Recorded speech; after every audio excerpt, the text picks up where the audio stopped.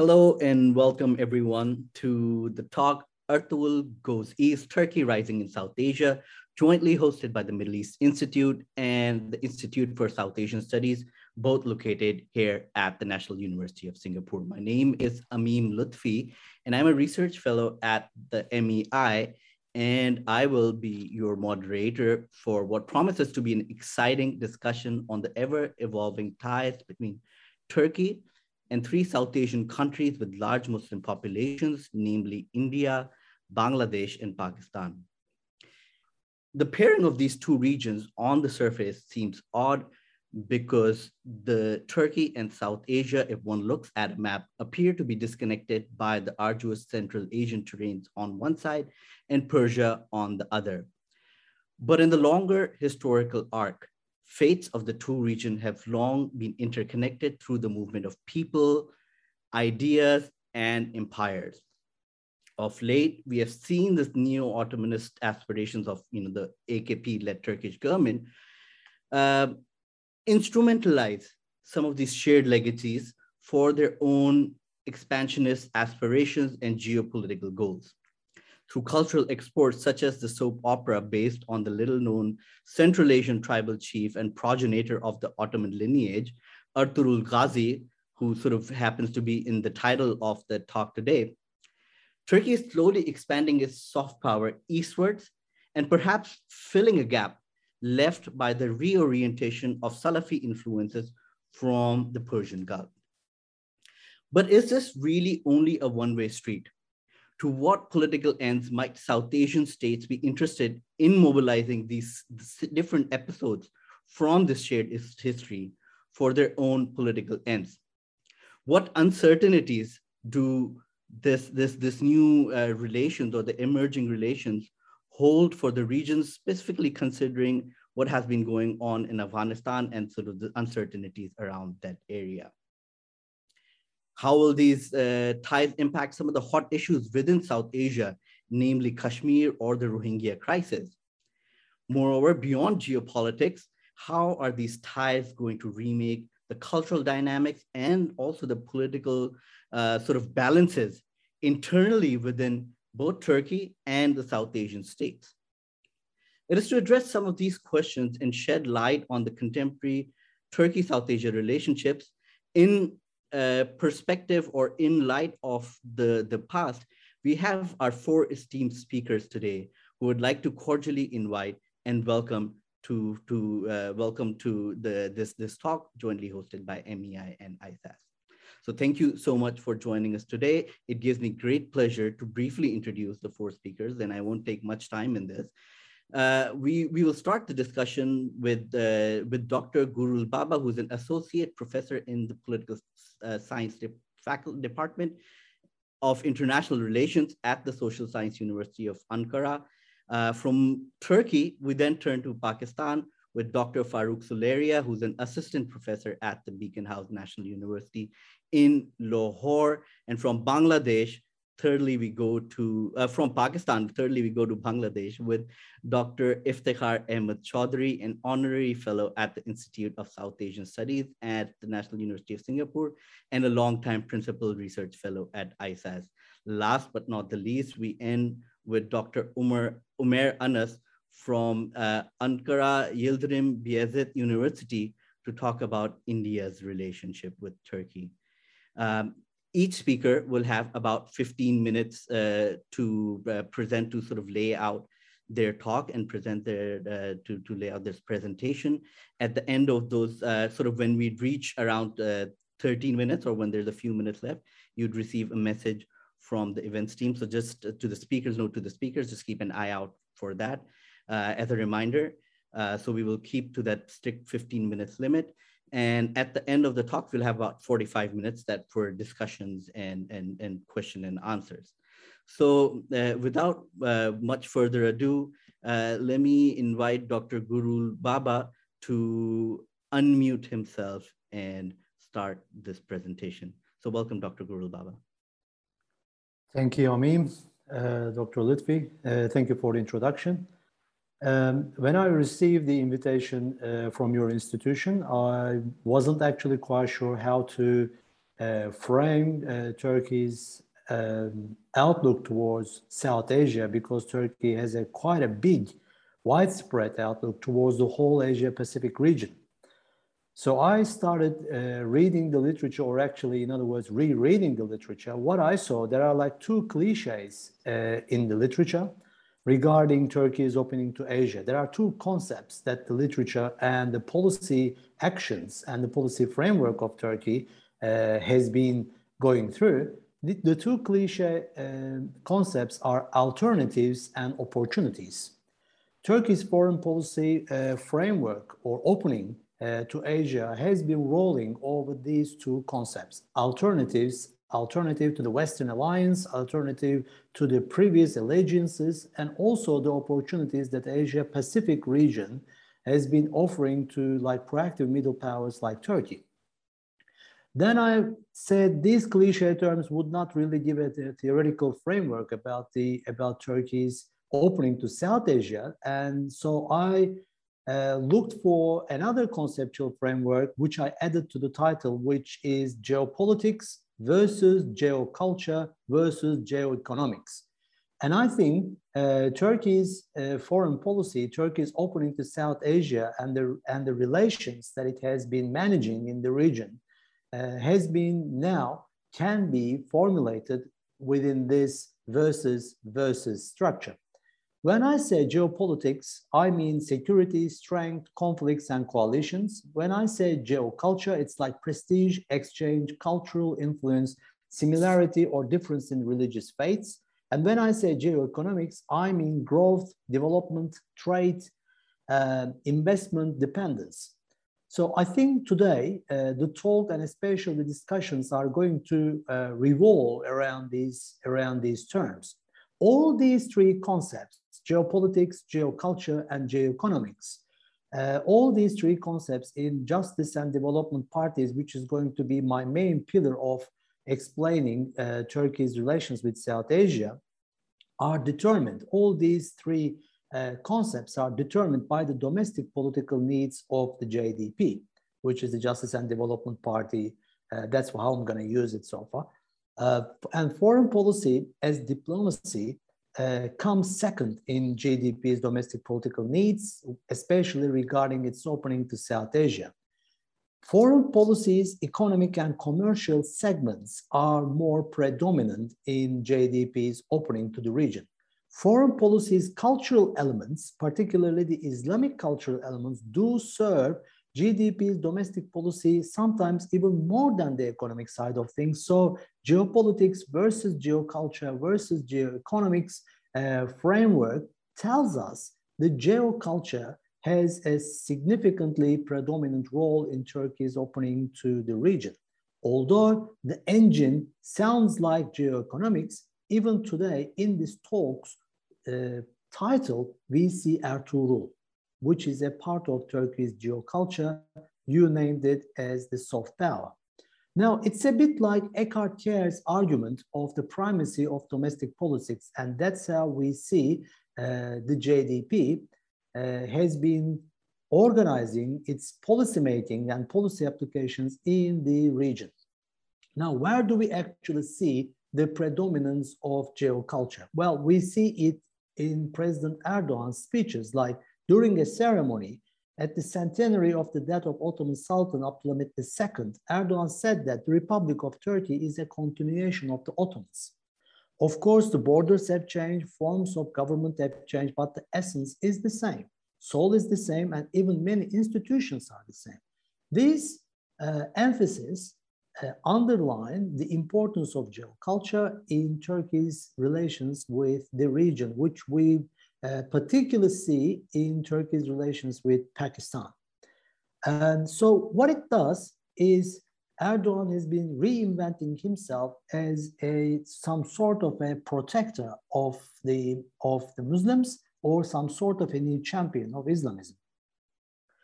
In addition to this geocultural element, which is more like the Islamist understanding of Erdoğan's foreign policy, we actually have a more formidable underpinning of Erdoğan's foreign policy, which is pragmatism.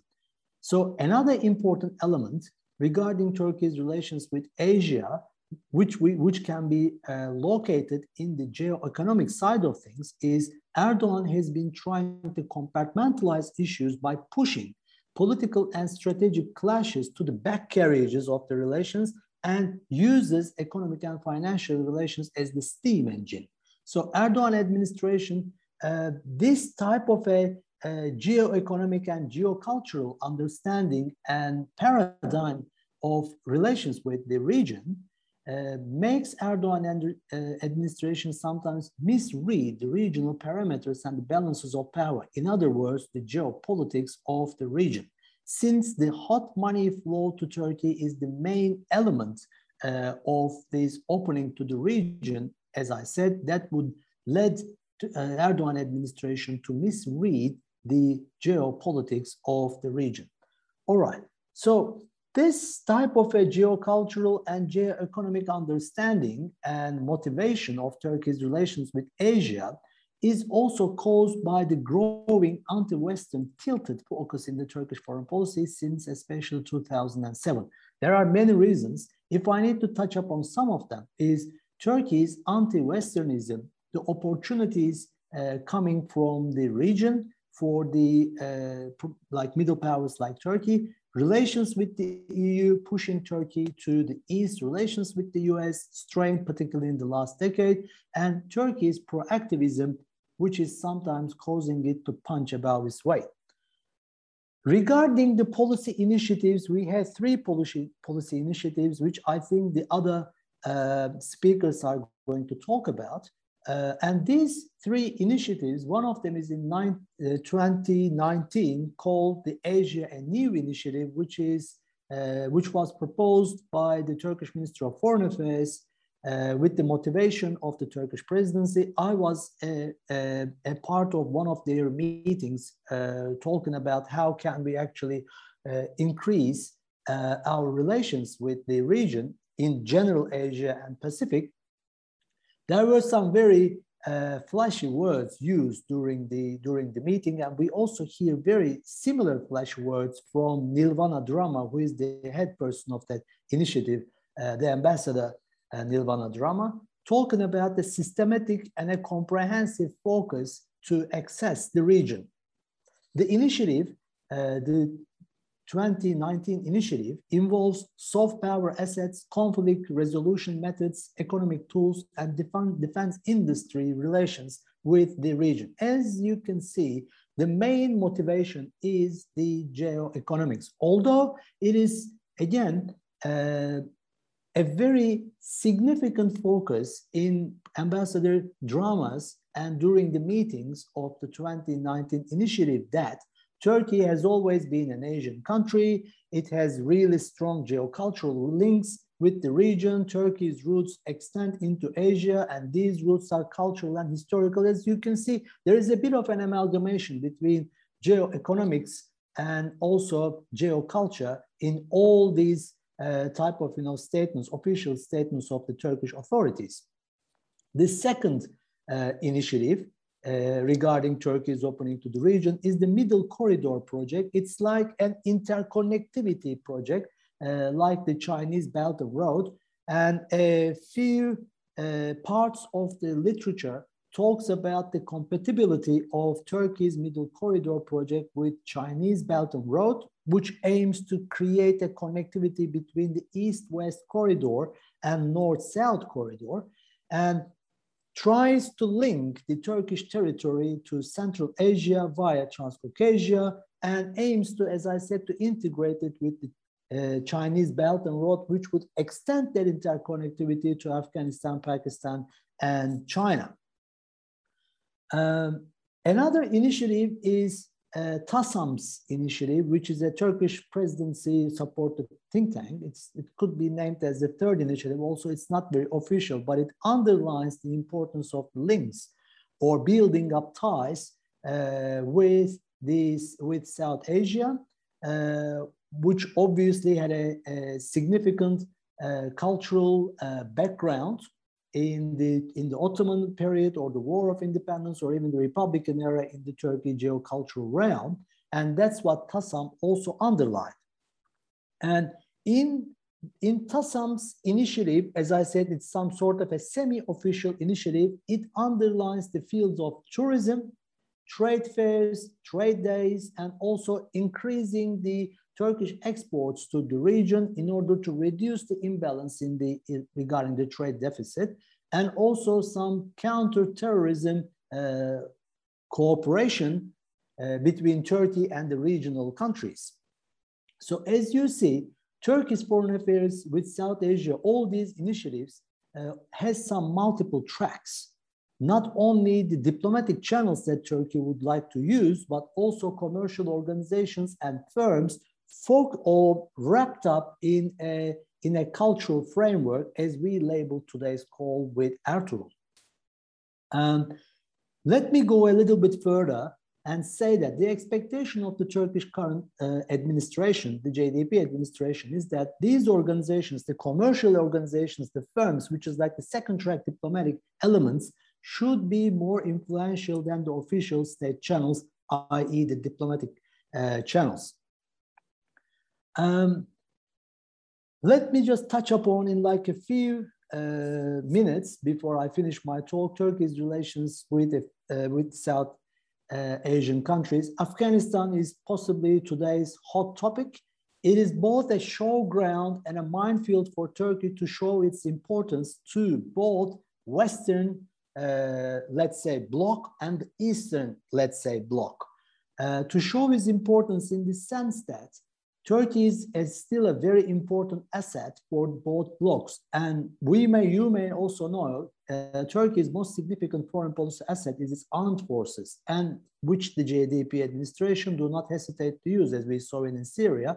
And Turkey's position in Afghanistan was initiated with this asset.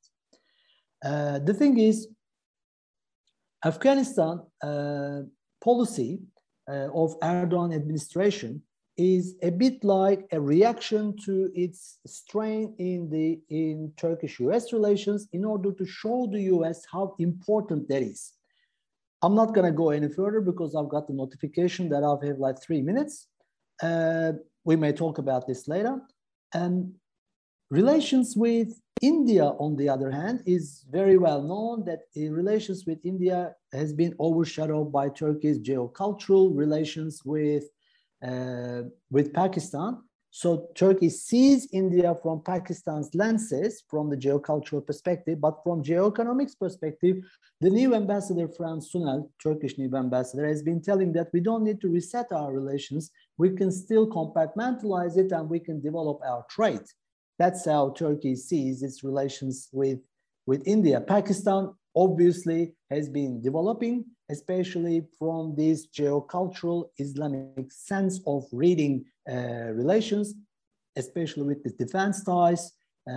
Pakistan and Turkey's relations within that realm about the defense time is quite formidable. And Bangladesh is like some sort of a Turkey's footprint in South Asia. It's the second largest trade partner in the region after India, with 1 billion of a trade volume. And again, with Bangladesh, Turkey is using its very important asset, the defense industry and the armed forces, in order to develop its relations with Bangladesh.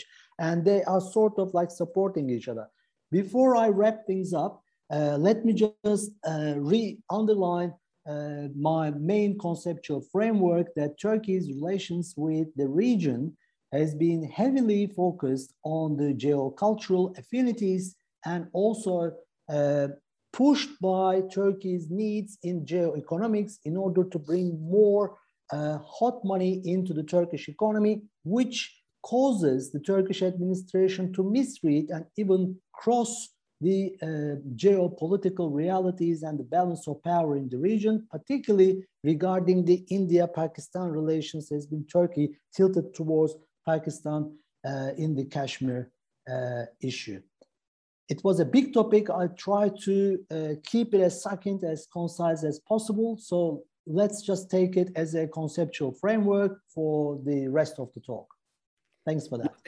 Thank you so much, Dr. Baba. I mean, you had a very difficult task of laying out, this very complicated geography, or sort of, these three-pronged relations between Turkey and India, Pakistan, and Bangladesh. So, I mean, you've given us a very clear and succinct framework that hopefully we can sort of further build on and elaborate in the three remaining talks.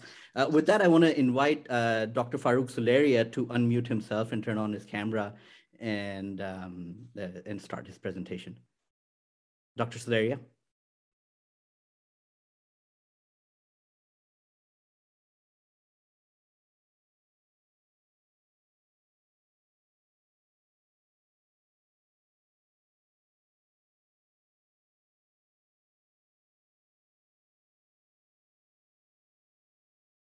Dr. Suleria might, can you hear me? If not, we can maybe, if possible, we can get in touch with him, and if we can skip Pakistan and come back to it later. Dr. Iftikhar Chaudhry, if you are present, would you mind going in second? Yes, I seem to have lost the camera. Good heavens. Okay, thank you very much, and it's a great pleasure to be with you. Thanks for the invite. My perspective will be broadly historical. I'll do so in broad brushes. It's a difficult topic. Turkey, South Asia, a huge subject. But let me begin with the concept of soft power. Soft power has always existed as a factor in. Hello? Can you hear me? Yes, we can hear you. Okay. Sorry, just yeah, we can hear you. We can hear you. I think Dr. Farooq Suleria is here. Yeah, sorry, Dr. Suleria, we couldn't get in touch with, so we'll go to you next after Dr. Chaudhry. Okay, as a concept, soft power from time immemorial has played a role in international relations. This was conceptualized as a foreign policy tool by Professor Joseph Nye. He introduced the term as we now understand it in his writings in the 1980s and 90s, fully expanding its connotation in his 2004 book, Soft Power. The means to succeed in international politics, that's what he called his book. To him, basically, it implied the capacity of a state actor to get others to behave in a desired fashion without resorting to hard power or military force. A perfect example of this in contemporary times would be the use of the purpose of the film or series Diriliş, Ertuğrul by Turkey, which is, of course, as you have heard, a historical fiction based in the 13th century. Now, the storyline is one of a near epic struggle and journey of the Turkic nation, a Turkish version in many ways of Homer's Iliad and Odyssey, perhaps. Ertuğrul represents the sensibilities of the Trojan prince Hector and the valor of the Greek hero Achilles, all rolled into one. It conjures up nostalgic memories of the glorious and romantic past of the ethnic and religious halcyon days of the Turkish people. The empire's last sultan, Abdul Majid, was removed by the Turks themselves under Mustafa Kemal Pasha Ataturk, father of the nation. By then, the Ottoman Empire had declined to the point of having earned the cognomen of the sick man of Europe.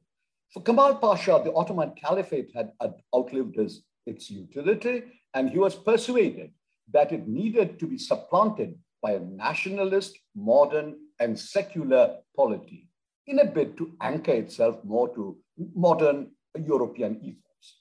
Now, these values of Kemal Pasha and of the young Turk revolutionaries were preponderant in Turkey almost till the coming to power of the current president, Recep Erdoğan. While the shift towards Islam occurred almost as a slow and inexorable process, the new post-Kemalist Islamic-oriented leadership saw merit in hearkening back to the past and tapping history to advance Turkey's global projections as an Islamic power. Now, the earlier developments, the disintegration of the Ottoman Empire and the rise of the Young Turks was having a considerable impact on the global Muslim community, including the Indian Muslims of the North, the Northwest, and Bengal in the subcontinent.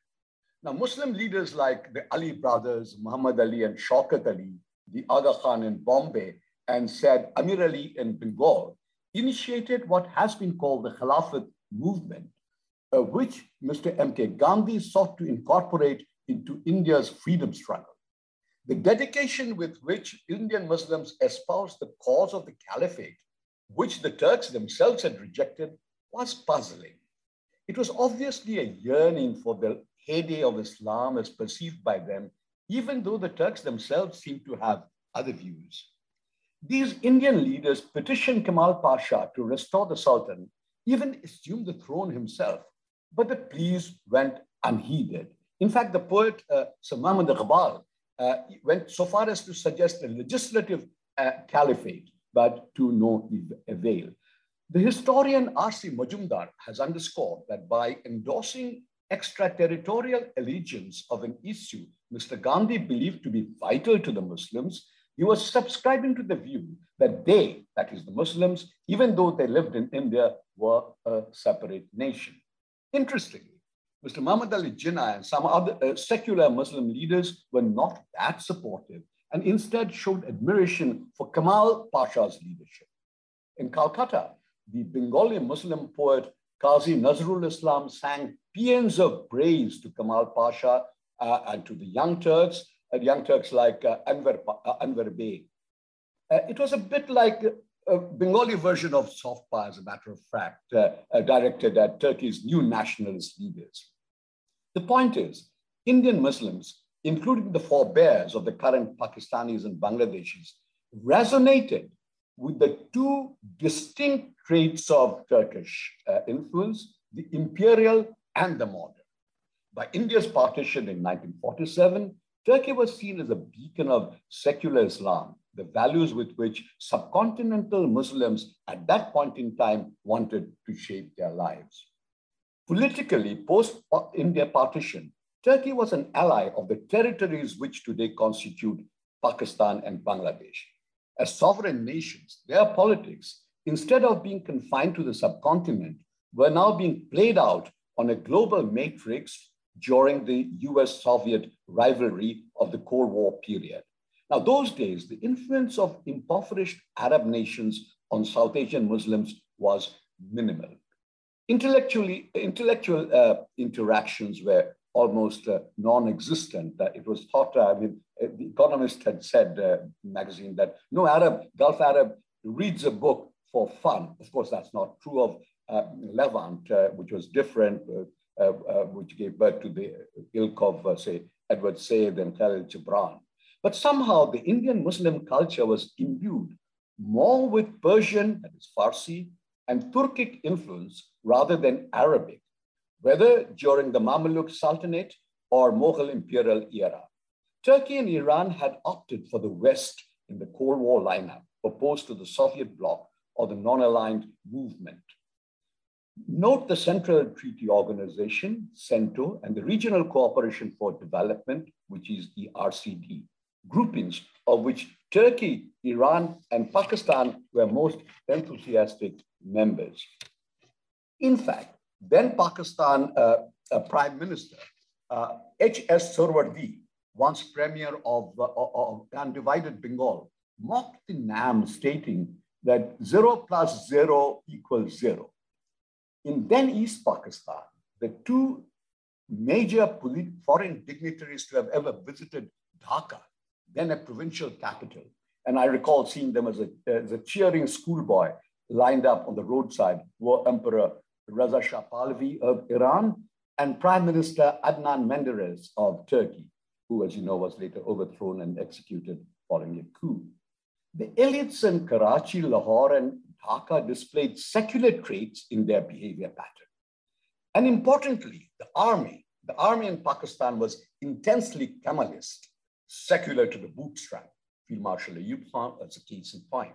The same values appear to have percolated to the Bangladesh army after the nascence of the new republic in 1971, evidenced in its commander-in-chief, General Emir Osmani. Now, when the pendulum swung back in Turkey and the authorities turned to Islam, there was also great empathy in Pakistan and Bangladesh. True, Arab nations by now were wealthy. They had become a source of both material and spiritual nourishment through also employment of vast numbers of South Asian Muslim workers. The Saudi king was deeply respected as a keeper of the two holiest shrines of Islam. Yet, some Arab leaders were being viewed as playing second fiddle to the Western powers, whose conflict with the Muslim world and support for Israel had eroded their popularity and dented public acceptance in this region. Now, to the man in the street among many South Asian Muslims, Erdoğan seemed to stand out as a hero. And Ankara made full use of the movie series Ertuğrul to stir up public spirits. The Turkish government launched a state-endorsed vigorous promotion of Islamic revivalism. However, some Turkish intellectuals, like the writer Orhan Pamuk and some moderates in the Turkish society, opposed it, as they did the remosking of Hagia Sophia, for instance. But by and large, South Asian Muslims felt inspired by Ertuğrul, just as the Indian television serial Ramayana had influenced the burgeoning Hindu nationalism in some political quarters. Prime Minister Imran Khan publicly praised the movie, describing the hero as Ghazi or victor in war, and recommended it to the Pakistanis. It was also translated in Urdu. And Bangladesh, the series also drew a large audience as well. There are those who believe that it serves the purpose of diverting the populace away from the stricter Wahhabi variant of Gulf Arab Islam towards a more tolerant Sunni belief system. As a matter of fact, it is also true of countries like Malaysia, Indonesia, Brunei, and even the Maldives. These point to a sort of incipient bonding among non-Arab Muslim nations on the global scene at this point in time. Now, in Bangladesh, following Turkey's recognition of the country in 1974, close collaboration continued through the period of all governments, both in Bangladesh and Turkey. I myself had a very close rapport with my Turkish counterpart, Foreign Minister Ali Babacan. In New York for years, Bangladesh mission to the United Nations occupied 2 floors of the Turkish representation, which contributed to the close ties in the multilateral fora between us. However, there was a slight bump in the relationship when Ankara criticized the sentences passed during war criminal trials in the early years of the Awami League-led government of Prime Minister Sheikh Hasina. But in 2016, Sheikh Hasina issued a statement in strong support of President Erdoğan after the failed coup against him. In return, President Erdoğan had lent the strongest possible endorsement of Bangladesh on the Rohingya refugee crisis, both at the United Nations and at the Organization of Islamic Countries. The First Lady of Turkey visited the refugee camps in Cox's Bazar to demonstrate her and her people's solidarity with the Rohingyas. Trade has received a fillip. Dr. Baba mentioned a figure of $1 billion. I understand they're trying to hit 2 billion. Not that that is the most significant factor in the relationship. Importantly, a new government-to-government defense memorandum of understanding was signed between the two countries on 21st June 2021, following the visit to Ankara of the new Bangladesh Army Chief of Staff. Now, this will help Bangladesh diversify sources of military procurement, and Turkey, being a NATO country, would be particularly a welcome supplier of modern weaponry. For a variety of complex reasons, thus, Turkey is an emergent, significant partner for Bangladesh. Now, this relationship in Turkey and Bangladesh provides a genuine sense of comfort to Bangladeshis, and the government is quite happy to go along.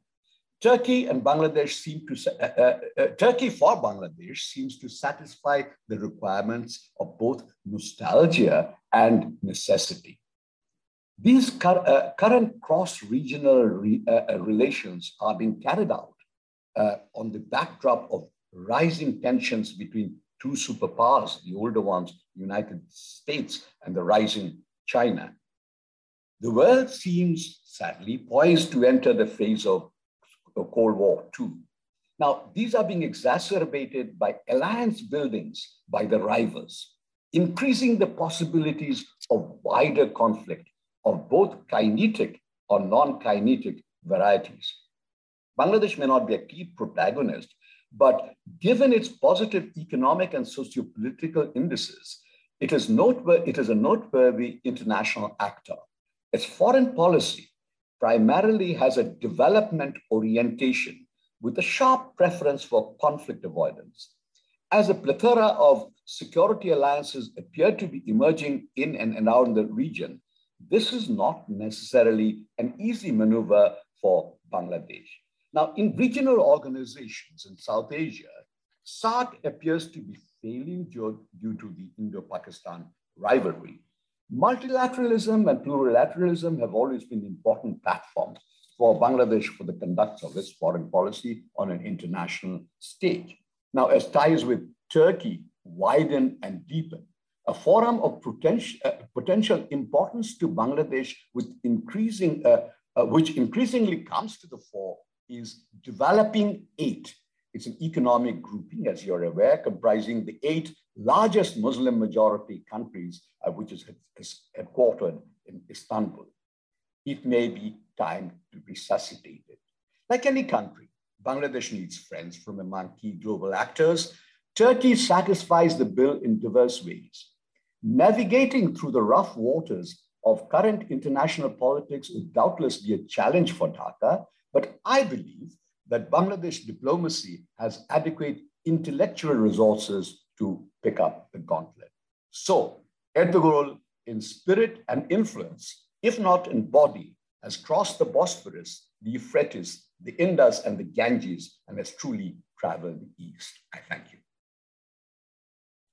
Thank you so much, Dr. Chaudhry, for giving us a large historical tour into the many episodes that kind of set the stage for contemporary dynamics and contemporary geopolitical dynamics.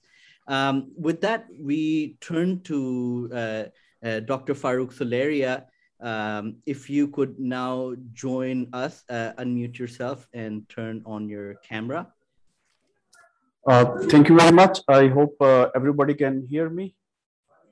Yes, we can hear you. Okay, great. Last time, I think it was not from my side. I couldn't unmute myself anyway. Sorry for the disturbance. Thanks a lot, and indeed honor to be on this panel. I would just focus on Pakistan as a case study, and I will speak mainly about media, the topic I was supposed to speak. But I will briefly start with the growing influence of Turkey in Pakistan. Last about 1 decade, all of a sudden, Turkey is an important player on many fronts, actually, mainly economics that usually we look into, culture, most importantly, and politics as well. Economics is not yet a very big front. Turkey is not one of the major trade partners for Pakistan. The mutual trade is not yet even $1 billion. It is growing, but not really there as compared to China or USA, EU, which are, and a couple of Gulf countries, which are the main trade partners. But this is growing. And there are at least 17 Turkish companies, firms, multinationals, which have invested in Pakistan in such sectors as energy and finance, but most importantly, construction. Construction is the main concern so far, I think it seems, for a Turkish bourgeoisie that Dr. Baba was talking about as well. And this very much reflects also the kind of bourgeoisie AKP represents in Turkey. Politically is, I think, much more important because Turkey is trying to assert itself as a sub-imperial country, as a rising sub-imperialism at least, and it's the Ottomanization of its foreign policy as well is very much involving Pakistan. And Pakistan, on the other hand, is trying to look for some new international allies as well because of its own placement and recent political maneuverings where it has alienated itself from some of the Arab countries and perhaps the USA as well. However, the most important influence can be seen in the cultural field, especially media. Some films have also arrived Pakistani cinemas recently, but they have not been as big hit as some of the television productions in Pakistan. Also, tourism is growing, but I'll mainly speak about media. It all started, I would say, in 2012. There was a Turkish serial called Ishq-e Mamnu, Forbidden Love, which took Pakistan by surprise. It created all TRP records at the time. It was the most popular TV play in recent Pakistani history of television ratings. And it has only been surpassed only recently by Ertuğrul. So in last 10 years, the most popular, the biggest hit, I would say, in Pakistan have been 2 Turkish serials. And meantime, there were few more television serials such as Mera Sultan, this television serial about Emperor Suleiman, Qasim Gul, Fatma Gul, sorry, and a couple of more serials. They were also quite popular in Pakistan. And it is also having some sort of impact on Pakistani middle classes, which are increasingly going to Turkey for their holidays, because Turkey for last about 10 years has also become a popular destination. Okay, there are other reasons. It is difficult to get European visas, etc. But also, Pakistani middle class is not very different from this new middle class in Turkey itself, which is very neoliberal. But also, always ready to be expressing its piety in every possible way. So you can live with neoliberalism of the Erdoğan style or Imran Khan style and be very good Muslim at the same time. And I think all these projections, these cultural, economic, political projections of Turkey in Pakistan, they are very much reflective of its sub-imperial, growing sub-imperial role. Which I won't go into really any big details. I will just focus on television now. And I will try to explain why these Turkish serials have been very popular in Pakistan. I think there are a couple of reasons, at least 3 reasons that we can look into. First of all, because of the changing television spectrum in Pakistan, there was this demand for new television content. Pakistan had a state monopoly over a television system until the start of this century. And under the Musharraf dictatorship at the start of this century, there was this liberalization of airwaves. And now we have over 80 channels at least. And about 10 of them are dedicated to so-called entertainment. All of a sudden, therefore, huge demand for new content. Initially, the Pakistani television channels, they bought content from India. Also, because of the historical reasons, linguistic proximity, also for the fact that Indian films have been historically popular in Pakistan. All these factors and many common cultural traits. Indian content was very popular for, say, initial 10 to 12 years before Ishq-e Mamnu. However, there was also all the time a criticism from the right-wing political parties and right-wing press on the Indian content. It was presented as a cultural invasion of Pakistan by India. I think a combination of these factors made few channels think about the Turkish content. Hence, Ishq-e Mamnu, which was first aired on a channel called Urdu One, which basically translates, it imports content from different countries and translates into Urdu. It is dubbed into Urdu. And Ishq-e Mamnu was one of them which became very popular in Pakistan.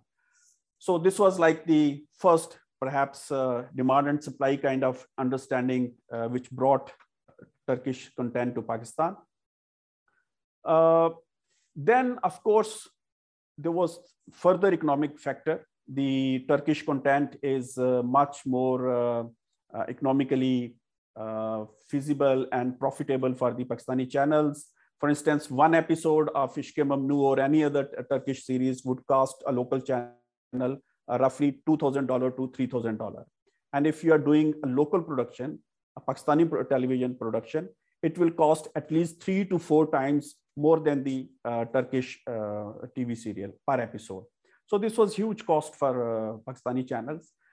This also made the Turkish content popular with the bosses, at least, not just the viewers. Thirdly, and most importantly, I think it was the cultural capital of Turkey, as my colleague was speaking earlier, in South Asia and Pakistan, which really helped popularize the Turkish content in Pakistan. First of all, I think the Turkish content had a sort of novelty about it. It was very, very novel. Pakistani audiences were used to Hollywood or British content, both in film and television, or Indian. This was all of a sudden something very new, very novel. The acting techniques, the production quality, locations. I mean, it was alien yet very familiar because of the Muslim cultural aspect of it. It was Western yet Muslim. So this very interesting dynamics perhaps appeal to large sections of the TV audiences here. Secondly, the grandeur and the glamour that is there in Turkish soap operas is actually missing in Pakistani soap operas or television serials, as we call them. Pakistan is considered one of the good countries. The locally produced television serials have been quite historically popular, still are some of them very popular. But this, kind of glamour that is there, this big budget kind of drama production is missing in Pakistan. This was perhaps yet another factor which popularized the Turkish content in Pakistan. Thirdly, the Turkish soap opera is able to pursue topics which are otherwise taboos in Pakistan. For instance, in Ishq Mamnu, they slightly touch incest, which is perhaps impossible to discuss in a Pakistani television production. Hence, it was digested by the audiences as well. Fatima Gul, it's a story of a rape survivor in a Muslim culture. Okay, there have been films from India where they have shown rape survivor, but that is seen as a sort of alien Hindu culture, even if it's neighborly, but okay, that's another kind of culture. In fact, it's the other culture. India is otherified in Pakistan. So, okay, you accept it. Here you have a sort of Muslim brotherly country, and there a girl is struggling as a rape survivor. And it went on. There have been attempts to broach such topics on Pakistani serial screen as well by Pakistani TV drama, but huge hue and cry. And in some cases, such plays had to be shut down after a couple of episodes. And finally, I would say the nostalgia. All of a sudden, the Pakistani audiences can relate to great Muslim past of Turkey until 80s and 90s, particularly because of the Afghan jihad. The past, which was glorified, the great Muslim past, was largely Arab Muslim past. The culture was Arabified. Now there is another glorious past that people have discovered, which actually belongs to Turkey. So this is, I think the last important thing to understand the popularity of Turkish soap operas in Pakistan. I will now, final thing, I will look at the consequences of the Turkish content in Pakistan. One, it has displaced the Indian soap operas, the Indian cultural productions in Pakistan. it has not, I mean, already because of this new television medium in Pakistan, largely the TV content is being produced locally. The equipment, the rest of the paraphernalia, it's all imported. Pakistan is really a dependent country in terms of media as well. But whatever content is imported, it is largely from Turkey now. It went down for a while, but with Ertuğrul, it is back. Secondly, it has actually very bad consequences for the Pakistani television production, because when you are importing the content, the local television drama industry is dying down. It's not really that bad yet, but I mean, if it goes on, so the usual impact of imports. So these are the consequences that we can look at very briefly right now. I will end here, and if there will be any questions, I will come back. But just to wrap it all up, I will speak about a couple of anecdotal things beyond my topic. I mean, when I was growing up, Turkey was an important country for Pakistan, being a Cold War ally. But it was always a brotherly country out there, away, not close to us, culturally, politically, whatever. But as the two colleagues have spoken earlier, with Erdoğan kind of factor, now it's a new Muslim brotherly country. It is part of us. And last few years, I have spotted a Turkish cultural center in the heart of Lahore. There are many Turkish schools actually run by Gülen movement, now closed down under the pressure of Erdoğan government. And Erdoğan has emerged as one of the most popular global leader in Pakistan. When he was in Pakistan earlier this year, received by Pakistani Prime Minister Imran Khan, and they held a joint press conference. I almost never agree with Imran Khan, but I agreed perhaps once with him when he said that if there were elections in Pakistan and Erdoğan was contesting, he would win hands down. So this explains, the kind of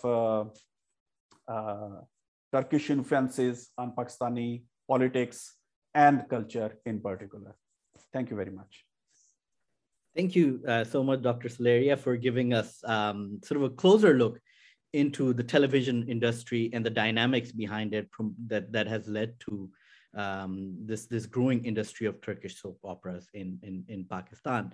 Last but not the least, if we could turn to Dr. Umair Anas to speak about Turkey and India ties. Dr. Anas, if you could unmute yourself.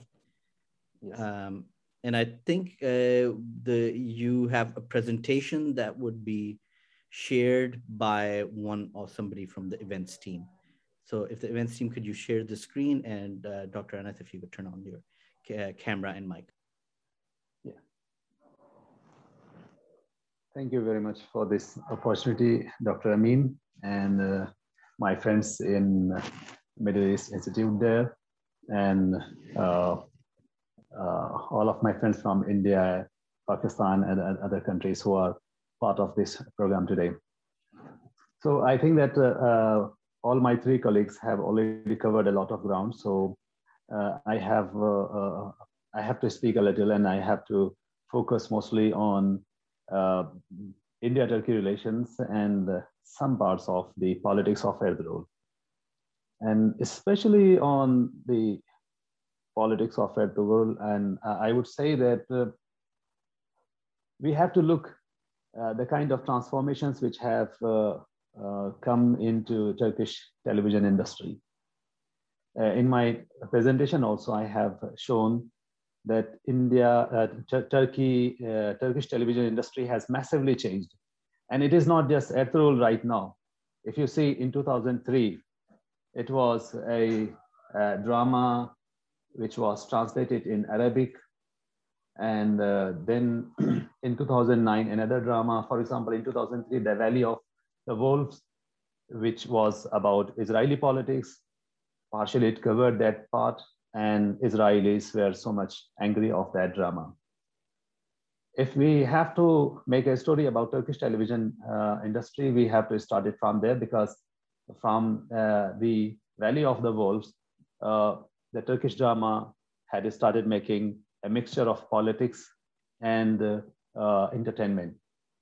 Then in 2009, there was another drama. Its the name was Gumush, or in Arabic, it was translated as Noor. My MPhil dissertation was on this drama at that time when I was studying it at Jawaharlal Nehru University in India.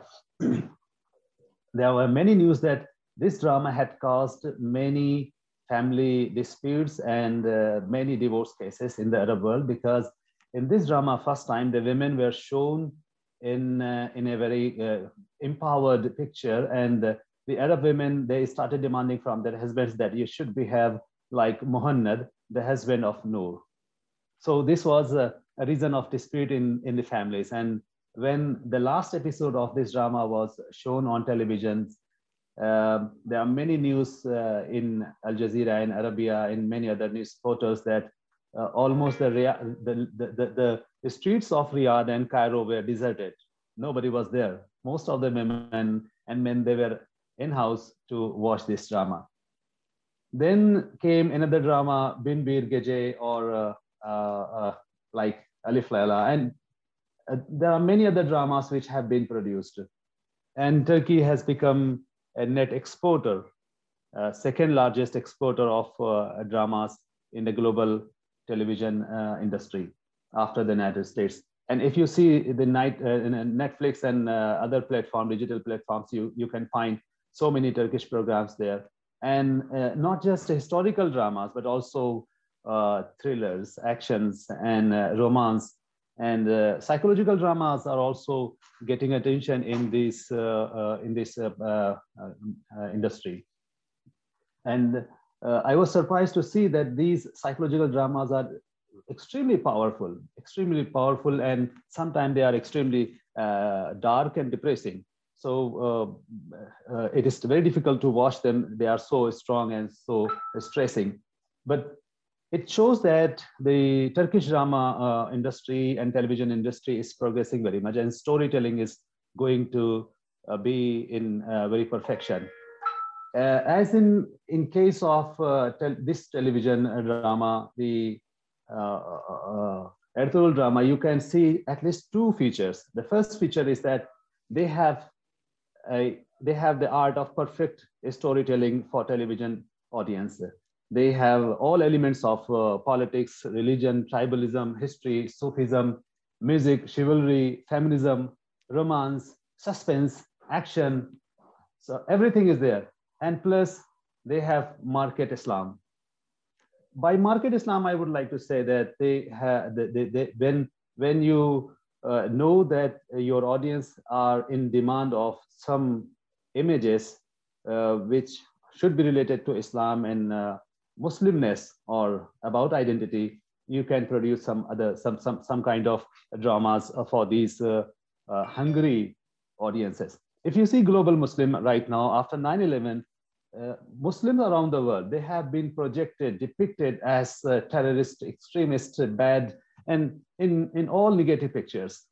So very apologetic Muslim audience has developed since then, all over the world, in Indian television, in Pakistani, I should also say, in most of the Western countries, Muslims have been pictured in a very negative way. So when Ertuğrul came, it was an unapologetic Muslim. It was, the story was told in a very perfect way. So it convinced the Muslim audiences everywhere. At the same time, the professional part of the technical part of the picture movie making or drama making was so perfect that if you read the comments by Indian TV, just now you say you can't admit. If you see some of the comments made by Indian commentators, they have so praised the art of making this drama. They were surprised that Turkey has skills to produce so powerful dramas from technical point of view. they did not agree with the politics of drama, the messages of drama, but they praised the art of making such powerful dramas. So that is also part of that.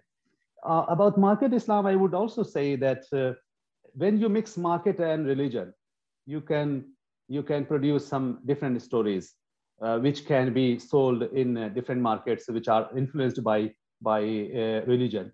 For example, in India also in these days, you can see that there are a new genre which is coming about retelling the Indian history according to religious sentiments. We can call it the sentiment of Hindutva, sentiment of Hindu religion, but you can see that there is a large audience which want to listen these stories, and there is a strong Bollywood which is ready to make and produce these things. And sometimes these things are creating a kind of discontent. So there was a drama, there was a movie which was made about Afghanistan, and then Afghanistan officials, the president and other foreign ministry officials, they made an objection to Indian foreign ministry that such dramas are being made and they can affect or impact on India-Afghanistan relations. So when market and religion is going to be mixed, you can expect such kind of dramas coming from any industry. Let's come to the second part of my discussion on Turkey-India relations. And especially I would like to cover Turkey's India outlook. A book which I have edited on Turkey's Asia relations is going to come out from Palgrave later this year, hopefully. I have covered a lot of ground on Turkey's Asia relations, especially with Pakistan, India, China, Bangladesh, and other countries. During this work, I have worked a lot on archival materials in Ankara and archival materials in India as well. So on the basis of these, my previous studies, I would make a few important remarks on the state of India-Turkey relations, or in Turkey-South Asia relations at large. We have to see there are four main outlooks which are in use in Turkish foreign policy. First is historical outlook, which is made by the British, Russia, and Ottoman triangle of competition during the imperial time. So Russia was appearing as a major threat for the British Indian government, and Turkey, or the Ottoman Empire at that time, was seen as an important ally of the British imperialism to stop the reach of Russia from Indian borders. So if you see the literature, Russia was a threat at that time. Second, anti-colonial outlook came when the Khilafat movement started, and the Ottomans supported Indian revolutionaries, and they also helped the establishment of the first Indian government in exile in Kabul, which was led by Raja Mahendra Singh in 1915. So after that, Kemalists, they came, and they also continued the support of Indian independence fighters, and he remained in support of a modern secular India in that sense. Then the Cold War outlook, in which Turkey became a formal part of the Western alliance, and since then it is a part of Western security architecture. And in the post-Cold War era, Turkey failed to evolve a working perspective for most of South Asia relations. If you see that Turkey has been remaining disconnected from South Asia for a very long time, and even in the Cold War time, the relations with Pakistan were mostly transactional, and they did not go beyond security cooperation. They did never go into the domain of economics and culture and other cooperation. While with India also, their relations remained transactional, but in the post-Cold War period, you can see that India-Turkey relations have improved, at least in economic domain. So trade is much better there. India is the second largest partner of Turkey after China. And now Bangladesh is becoming the third largest partner of Turkey in terms of trade. One of the most important problem with Turkey-South Asia relations is that Turkey does not have that kind of economic competitiveness to be with these countries. For example, if you see Indian export is largely, India has a very large knowledge-based export material. Software industry is becoming large and large. The computer industry, IT industry overall has expanded exponentially in India. But if you see the Turkish exports, they still, they have not transformed their economy into that domain. So India-Turkey cooperation has not come into this field. And so Turkey is not in position to receive more exports from these countries. And Turkey has to stop to a point where it cannot bridge the trade deficit between Turkey and Asia. And especially the trade deficit between Turkey and China is becoming a burden on Turkish economy. And someday there will come a point where Turkey would demand that there should be some mechanism to bridge these gaps. And with India as well, these things are going on. With Bangladesh, their trade is going on with some parity. With Pakistan, it has not even started. And Pakistan does not have much to offer in terms of trade and economy to Turkey. So if you see the possibility of Pakistan and Turkey relations going up, is still very much I would say the picture is not very good. At the same time, Pakistan is still to decide whether it has to go with the Persian Gulf or the Saudi Arabia or with Turkey. So whenever there is a strong pressure on Pakistan to choose between Turkey and Saudi Arabia, Pakistan will choose and has to choose for many reasons Saudi Arabia over Turkey. So there are some opportunities which Turkey is exploiting in its relations with Asian countries. For the first opportunity is that in Turkish foreign policy discourse, you find that the West is disintegrating. The West is changing. The West is no longer a West. France is trying to have its unilateral position in the world. Britain wants to be more global, and Italy wants to have its own feature. Other countries like Germany and other Western allies, they want to improve their unilateral profile. So they say, why should we expect from Turkey to remain loyal to the West at the time when all individual NATO members are building their own profile in Asia, and they are having good relations with China, India, and all other countries. For example, the US-China relations, our economic relations have been exemplary even in the time of conflicts. So alone Turkey should not take the burden of being a Western country. So Turkey should switch or should diversify from the West-centric foreign policy to some other parts and should have relations with other countries. So this is one logic which is working in Turkish foreign policy thinking.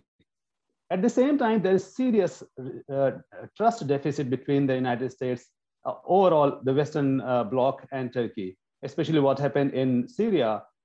It is like most of the Western countries, they demanded Turkey to play a bigger role in Syria. And when Turkey went inside Syria, all of them left alone and they started working on a different agenda by supporting a Kurdish group which wanted to create a state inside Syria. So there is huge, very huge trust deficit between the West and Turkey. So Turkey is working on, have to do something about it. Then there is another third aspect on which Turkey is working very much, that is experience of Erdoğan. Erdoğan has achieved so much experience in dealing with great countries like Russia, China, and from the diplomacy of Astana process, he has learned a lot. And especially in conflict resolution mechanism, the way he has worked in Russia, in Syria and in Nagorno-Karabakh, it has given him a lot of diplomatic experience, a lot of strategic experience. So he in this way, he has learned how to deal with non-Western great powers. And he is working on these experiences more. Apart from that, humanitarian diplomacy is also very strong. And then the most important thing which Erdogan has and should be credited for that is the rise of defense industry in Turkey, and especially the popularity of drone, whose performance has been tested in Libya, in Nagorno-Karabakh, and in Syria. So Turkey is having in hand something with which Turkey can expand its relations beyond the West. Now, the challenge with India relations is that the first challenge, in my personal opinion, is that if you see the Turkish strategic community and policy community here in Ankara or Istanbul, I don't see much interest about South Asia per se. Dr. Anas, sorry, Dr. Anas, we're about ending time. So if you could just wrap up. Yeah, I will just conclude in 2-3 minutes. So I don't see enough expertise about India, about Pakistan, about Bangladesh. You cannot find even a single expert of Indian politics or Pakistani politics or Bangladeshi politics in Ankara or in Istanbul. So there's not much interest in learning about the region. And there is a huge knowledge gap about South Asia, which Turkey must cover. At the same time, this gap is also in India and Pakistan and Bangladesh. I cannot see any Bangladeshi or Pakistani expert on contemporary politics of Turkey. You can find many Pakistani and Indian experts about Ottoman time and about the Kemalist time, but not about the contemporary politics. So this is a knowledge gap which is there. Second, Kashmir is a major issue on which India and Turkey have huge differences, and Turkey has to do a lot to convince India what exactly does it want from its Kashmir activism or Kashmir diplomacy of Kashmir. So as long as there is no confidence building on this issue, I think that relations between the two countries are going to be in a state of confusion. Then the third question is about technology transfer, and there are many issues on which Turkey and India can cooperate, but they are reluctant to transfer technology and transfer the experiences which they have. The opportunities which I see between India and Turkey is that they have shared perspectives on Afghanistan, they have shared perspective on China's aggressive expansion in the world, and the third most important aspect is that Turkey is going to remain part of the Western security architecture. Turkey is not going to leave NATO, Turkey is not going to leave its European ambitions, and Turkey is going to remain there. So Turkey's association with the West is going to there, which is going to help India in terms of not in terms of only democratic politics, but also to contain China and China's expanding influence all over the region. So these are some aspects on which Turkey and India can cooperate and can build upon. So these are few remarks which I wanted to make on the issue of India and Turkey relations, apart from the politics of Erdogan. So I will stop here. Thank you very much for this opportunity, and I will see what I can talk on during question and answer. No, thank you so much, Dr. Anas, for this. This is it's a vast topic, sort of giving us a brief overview, and hopefully whetting the appetite for our audience to ask further questions. We will now turn directly to the question and answer session. If anyone has any questions, I would prefer that if you could send it to the MEI events team, and they will forward it to me, and I can then ask the speakers about it. Or if you wish, you can raise your hand and ask directly as well. So while the audience kind of percolates, the questions percolate and the discussions percolate, I want to start our discussion by perhaps talking about what was at the core of even the call for putting this together, in terms of looking at contemporary relationships in light of a longer history. Dr. Chaudhry, perhaps you highlighted that there's these several stages to this history, be it the 1920s post World War I or interwar era with the Khilafat movement and then the Hijrat, or the Sito and the Cento era, or even earlier, if you go earlier with the Mughals and the Ottoman Empire. Dr. Chaudhry suggested that there was, that this long history gives us a diverse, or gives people a diverse platform to choose from in forming their own political agenda or forming their own sort of perspective on these ties. So be it, it can at the same time be modern, and at the same time it can be Islamic. Dr. Suleri, I think you touched on this as well. So I'm wondering if we could, perhaps starting with Dr. Chaudhry, sort of more abstract thoughts on what role does this sort of diverse history with multiple sort of layered relation give us in forging these relations? Well, okay, thank you. It's absolutely true. I mean, the relations between Turkey, or Turkic culture and the subcontinent, Indian subcontinent, have been so varied and so diverse that you can touch upon one or the other element in a very broad spectrum and build the linkages that you'd want to. As I have said, that almost simultaneously during the pre-partition days, both the Kemalist position as well as the pro-Caliphate Abdul Majid position were very popular among the South Asian Muslims. And I've said that, you see, while on the one hand, even in Calcutta, someone like Amir Ali was pleading for the Caliphate to be in position, and the poet Nazrul Islam was singing paeans of praise to Kamal Pasha and Anwar Bey. So that's it. Right now, for instance, it is to the interest. You see, societies like ours, and we like to believe that we are secular in some ways, and we would like to keep religion a little distinct from politics, but we are certainly conscious and au courant about the kind of influence that religion as an ideology would have on our population. And Turkey is a bit of a safe bet in many ways. It's moderate Sunni belief pattern.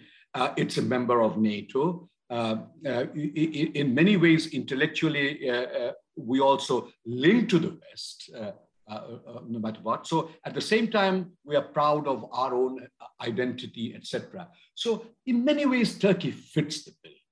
You see, so that's it. You can really pick on what elements that you want to correspond to in the very broad spectrum of Turkish civilization and Indian civilization. And they have met across at many points throughout history as it does now.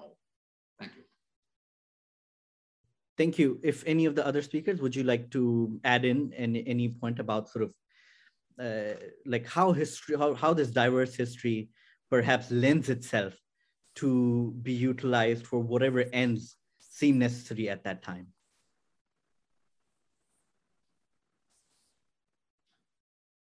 What I would like to say here, if Faruk Sleria would let me, I have been reading for a while about the Kemalist reforms in the last couple of years, how they try to diversify themselves or maybe detach themselves from the Ottoman past.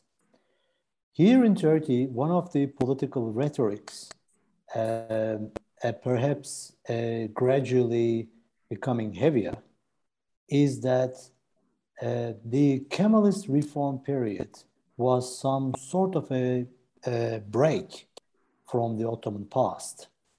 So when we are talking about the Turkish historical patterns, starting from the Ottoman background, stepping into the Kemalist reforms, and then stepping into Erdogan's paradigms, or let me put it in the other way, aims, we see there is a bit of a fluctuation.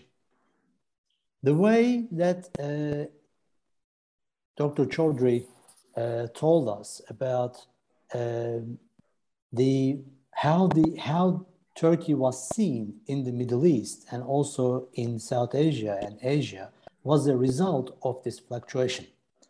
With the Kemalist reforms starting from the 1920s, when we come to 2007, maybe, it's a big period for a young republic like Turkey. Turkey's attention towards non-Western world was limited. And it's a two-way street. Non-Western world's perception towards Turkey was also limited. Turkey was known, but as a country which is quite pro-Western. And with this type of a fluctuation, let me put it in this way, with the increase of a non-Western world awareness, now Turkey is more well-known in the non-Western world and maybe more welcomed. Think about the Turkish position in Bandung Conference. Turkey, the founders of Turkey, the revolutionaries of the Turkish Republic were the main topics, some of the motivations behind the formation of the non-aligned movement. But when the actual representatives of Turkey went to the Bandung Conference, they were in the back burner, somewhere back there. No one really cared about their position and what they would like to say. With Erdogan's policies, we see there is a change. So the fluctuation was like that, maybe, regarding Turkey's relations with Asia. Let me put it in a general way. The problem is that there is like multiple tiers as I try to conceptualize. And so far, we have been mostly talking about the cultural element. The cultural element is like a door to open, but what you would like to find behind that door, especially for the Erdogan regime, is not something cultural. Erdogan regime is looking for something more tangible, okay? And that is more about the economic gains and the financial gains. Now we are stepping into, as the Turks, stepping into some sort of a difficult terrain. Because when you are trying to achieve some economic gains, you need to be aware of a significant element, which is competitiveness. The competitiveness, in order to be a part of Asia, is a difficult one to deal with for the Turkish administrators. Competitiveness in any sense, including the military sense. Like, think about the Russian outlook towards South Asia. Particularly, let's say, Afghanistan. Turkey stepped into there, like militarily. If it gets into a problem with Russia, how compatible or how competitive Turkey's military forces or military arsenal would be against the Russians. We faced it as the Turks in Syria. So the starting is good. I have been hearing about how popular the Turkish soap operas, how popular the Turkish media products, their productivity, people's receptiveness, and all that in the region. But that's not what Turkey has been expected in the last decade. The expectation is different. It's a good startup to have that popular cultural popularity in those regions, but that's not what the Turkey was expecting. It's a different expectation Turkey has been. And this is the linkage that whether we're gonna develop that type of an image to deal with the competitiveness in the region and then become maybe a player in the region. Turkey is not that much of a player in the sense that is expectations for today. Thank you. Dr. Anas, did you have your hand up? Would you like to join? Yeah, I would like to add a very brief remark on this. The major problem in on literature which is available on Turkey and Asia relations, Turkey-India, Turkey-Pakistan relations, is that there is a strong religious framework in which Ottoman history or Ottoman politics has been defined. The politics of empire at that time, for example, it is not necessary that we can define the behavior of the British Empire from the perspective of Christianity. even though the ruler of the British Empire and a predominant, almost 99% ruling elites were Christians. But we cannot see the element of religion being used in defining the history of British Empire. But in case of Ottoman Empire, you see, especially in South Asia, even Muslims, they wanted to see Ottoman Empire as the representative of Islam and Muslims. And they wanted to see the Ottoman Empire from the religious perspective very well, very much. On the other hand, how Ottoman Empire was defining itself was different. For example, in 1839, when the first Tanzimat period happened and many good reforms were taken, there was a discussion in the British Parliament, and they were appreciating that how Ottoman Empire is becoming a safe place for Christianity. And they were comparing Ottoman Empire with Russia, that Christians are being suppressed in Russia, but they are much safe in the Ottoman Empire. So the Ottoman Empire did not try to define itself strictly in religious terms, but many in between, especially the South Asian politics was of the kind which needed some religious frameworks, and then it came. Even today, the biggest problem of Turkey is that they have to overcome this preference of religiosity or religion in their politics, whether their politics is driven by religion or not. So if it is driven by religion, then it has to face the big question of 1947, which we say because of Islam or because of Muslims, Indian subcontinent was divided into India and Pakistan. So the bitter history of 1947 partition, it will haunt the Ottoman history as well. So for Turkey, it is good that they remain and they define themselves beyond the religious references, which is unfortunately being done from both sides. Thank you. Dr. Suleria, would you like to join in too? Did you? Thank you very much. I just need 2 minutes. I'll depart from my basic topic because of the overall, contributions. I want you to bring a couple of more things. Very briefly, I mean, it seems Turkey has been given a very good image all the time today.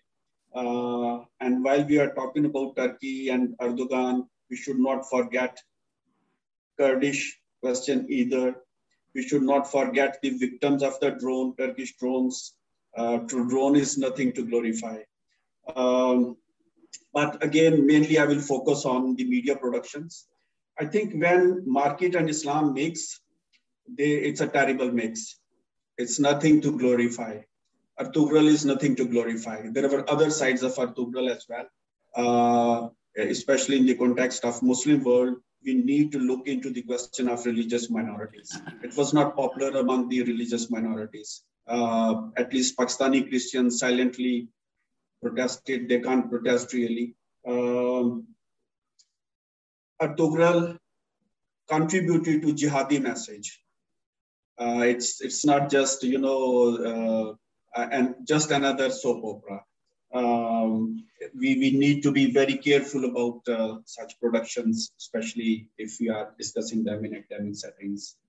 And lastly, I would say mere because audiences are welcoming something or something is popular among audiences is not a justification for any play. Also, it's no justification if India has been doing or is doing XYZ, hence Turkey is also justified in doing XYZ. If Hindutva films are problematic, Ertuğrul is also problematic. This is what I wanted to briefly say. Thank you. Thank you so much. If I could also ask perhaps the panel more broadly, it seems to me that what's become increasingly clear or sort of agreement across the board is the one-sidedness of it all, perhaps, or sort of the mismatch in the aspirations and from both sides, where Turkey, it seems, is still more invested in gaining some kind of political or economic ends. But the other side is more invested still in seeing in Turkey a more ideological actor, perhaps a more cultural or more Islamic actor. So and this is not just in the present, but we see sort of elements of this in the 1920s as well with the Khilafat movement, which largely remained a one-sided affair. So are we sort of destined to have this kind of, you know, mismatched dynamics in the future, or is there some way that there can be a bridge between it two? Should I make some? Yeah, you can start. Yeah, thank you. One of the most problematic way of talking about Turkey is that if you see, the Turkish foreign policy was established much before most of the Asian countries became nation states. Turkey became a nation state from the Ottoman Empire right in 1920s. And its state politics were completely formalized, and a nation building was, there was no nation building at all. Rather, it was continuation of the Ottoman state in a reduced territory indeed. Unlike Asian countries were still struggling for their independence. And by 1940s, 1945, 46, 47 onwards, they started becoming independent. And then they started a process of nation building, a state building process. And another problem is in Turkish, in studying Turkey, is that, for example, we use this term jihadist or minorities or concepts like this. If we go back into during the Ertuğrul's time, it was not a period of nation state. It was a time of tribalism, imperialism, and you don't find the word like minorities in that time's literature. And if you see the history of Ottomans, it is quite interesting that, for example, I have seen many write-ups on the conquest of Istanbul.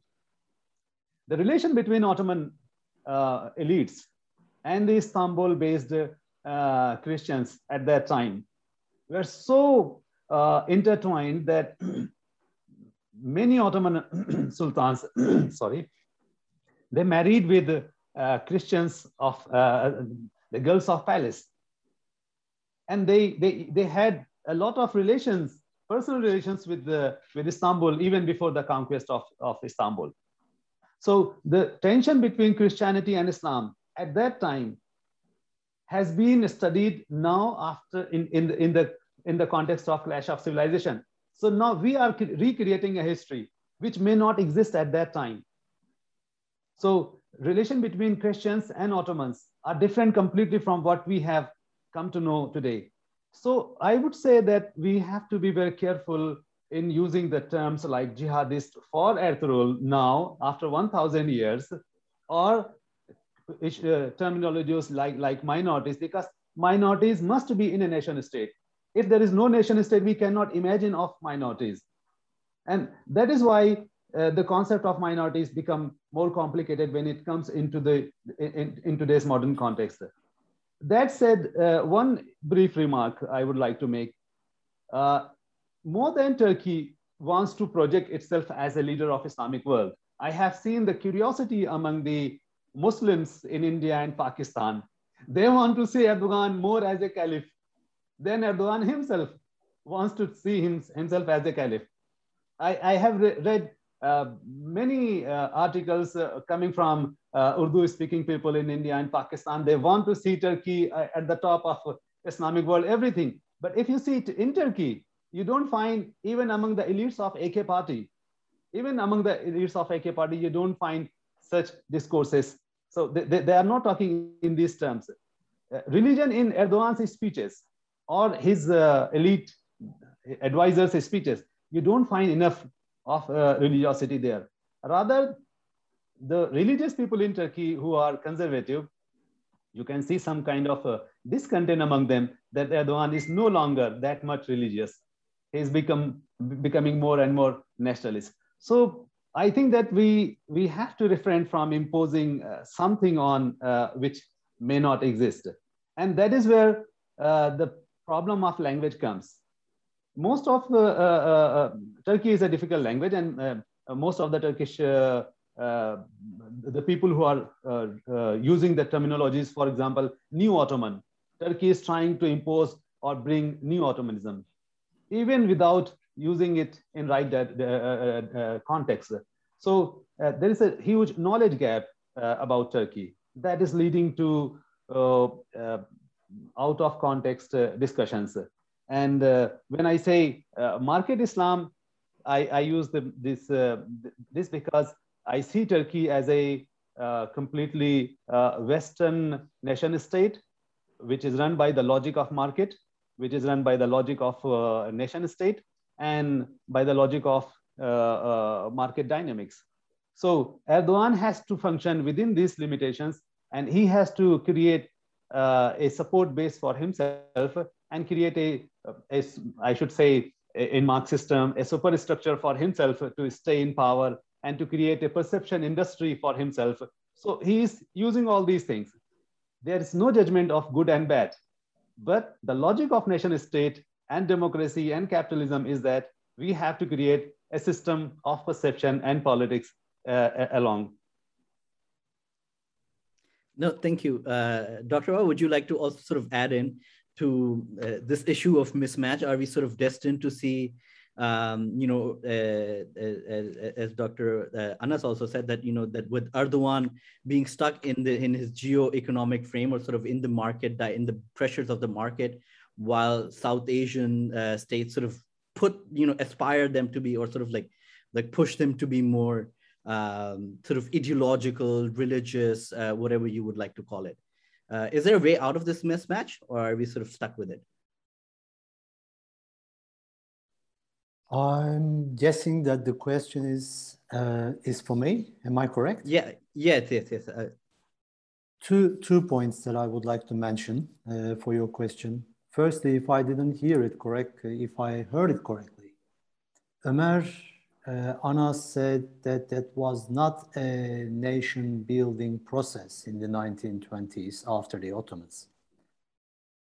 I have to say that I disagree, because since Mustafa Kemal stepped on Samsun, that was all his aim, to create a nation, a Turkish nation, Türklük, Türkçülük, which is like Turkishness. That's all about his aim. All of his reforms and all that try to settle on this legacy. Today, when Erdogan is collaborating with the Nationalist Party in Turkey, MHP, people say that that's the reason why he is acting in a more nationalist sense. But the reason is actually that legacy. Nationalism, the Turkic nationalism in Turkey, has been always an indispensable part of the Turkish nationhood and nation building. Jihadism, any sort of religious components in the early 1920s were bypassed, pushed aside from this nation building. Turkishness, which was a little bit of a fiction, a bit of an artificial understanding in the nation building, injected into the nation. Ottomans were a multi-ethnic empire, and Mustafa Kemal tried to change it into a Turkic nation state. So if I heard it correctly from Ömer, he said that there was no nation building, everything was about it. The reforms were all about. And today, even in Ertuğrul, I wasn't a very keen watcher of Ertuğrul, but as far as I can remember from his fragments and stuff, Ertuğrul is something very Turkic, and Islam is kind of like following it. That's the first legacy. Second legacy is about the mismatch. The second legacy of the 1920s, which is still there, is Turkey's pro-Western attitude. Strategic building, alliance systems, foreign policy making, educational system is Western. And it is not that easy to shift it into a non-Western system because it is always working in the background. And one specific example is a very current one, which is Afghanistan.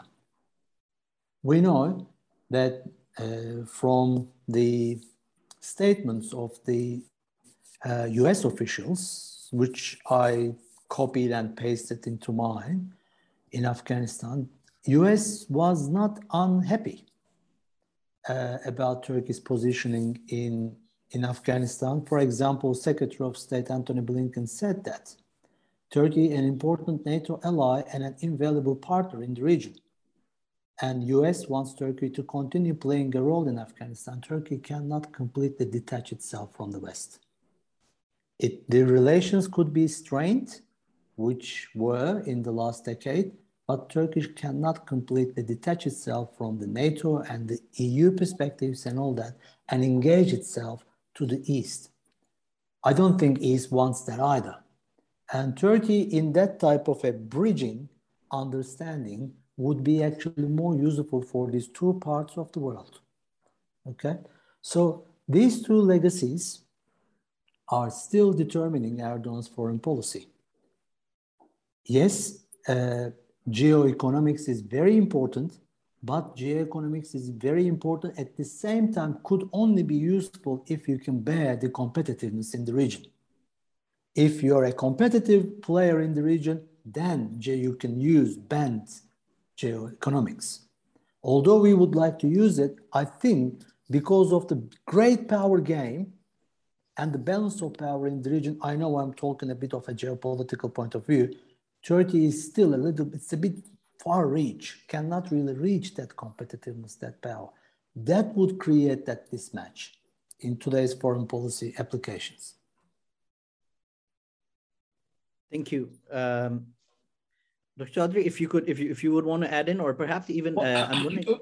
Very briefly, if I may. A very interesting discussion. You see, the thing about Turkey, in my experience, it's all about perceptions. Now, it's not what Turkey really is about, but what you like Turkey to be about.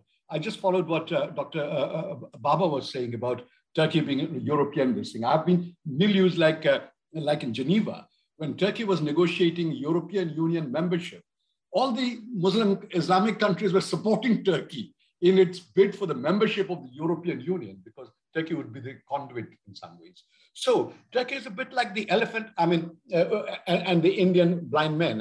It's like when you touch the elephant, if you touch the tusk, it's smooth. If you touch the tail, it gives you a different feeling. So Turkey is a bit like, to us, the seven blind men or whatever of the rest of the world, Turkey is a bit like that kind of elephant.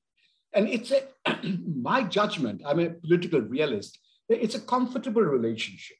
It's a bit like motherhood. No one really is against her, you see.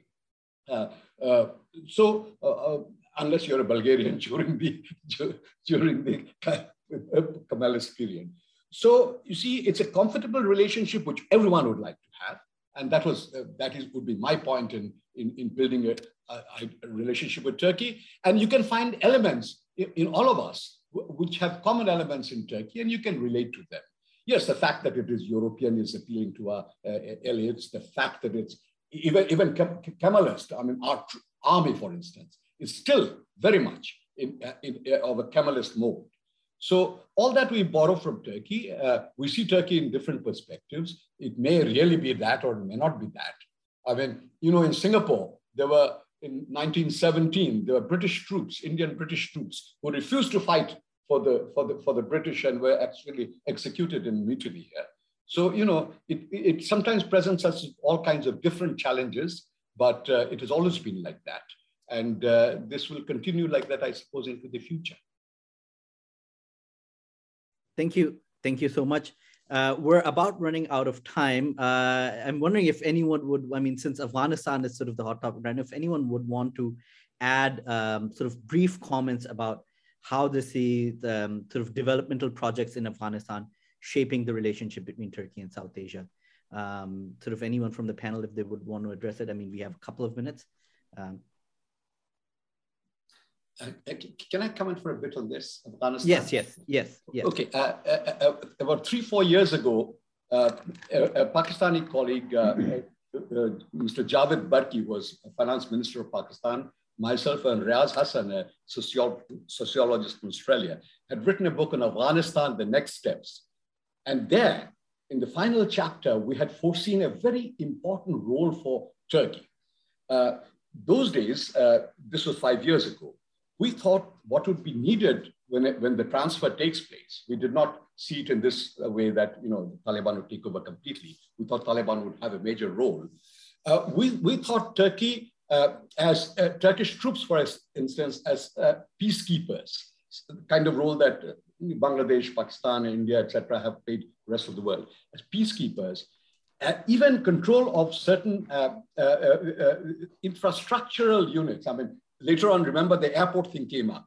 We thought it would be good for Turkey to take that up. And we thought Turkey would be acceptable. And during our little bit of research, whatever we did for the book, we came to the conclusion that was the case, whether it was the Taliban. And we have negotiated directly with the Taliban in Bangladesh even during our period in government, which is 2007 to 2009, were receptive and as was the Karzai government to Turkey. So therein also, I thought, I perceived a kind of acceptance on all sides. I don't know how it will play out in the future, but I still believe that Turkey would have and should have an important role in Afghanistan, even at this time. Okay, thank you so much. We are unfortunately out of time now. So I would like to again thank all our panel members for joining us today and sort of enlightening us with your thoughts and sort of this heated discussion. So thank you everyone for joining us today, and thank you to all the audience for also tuning in. Please keep in touch with both ISAS and MEI events, and hope to see you guys in the near future. Thank you, everyone. Thank you.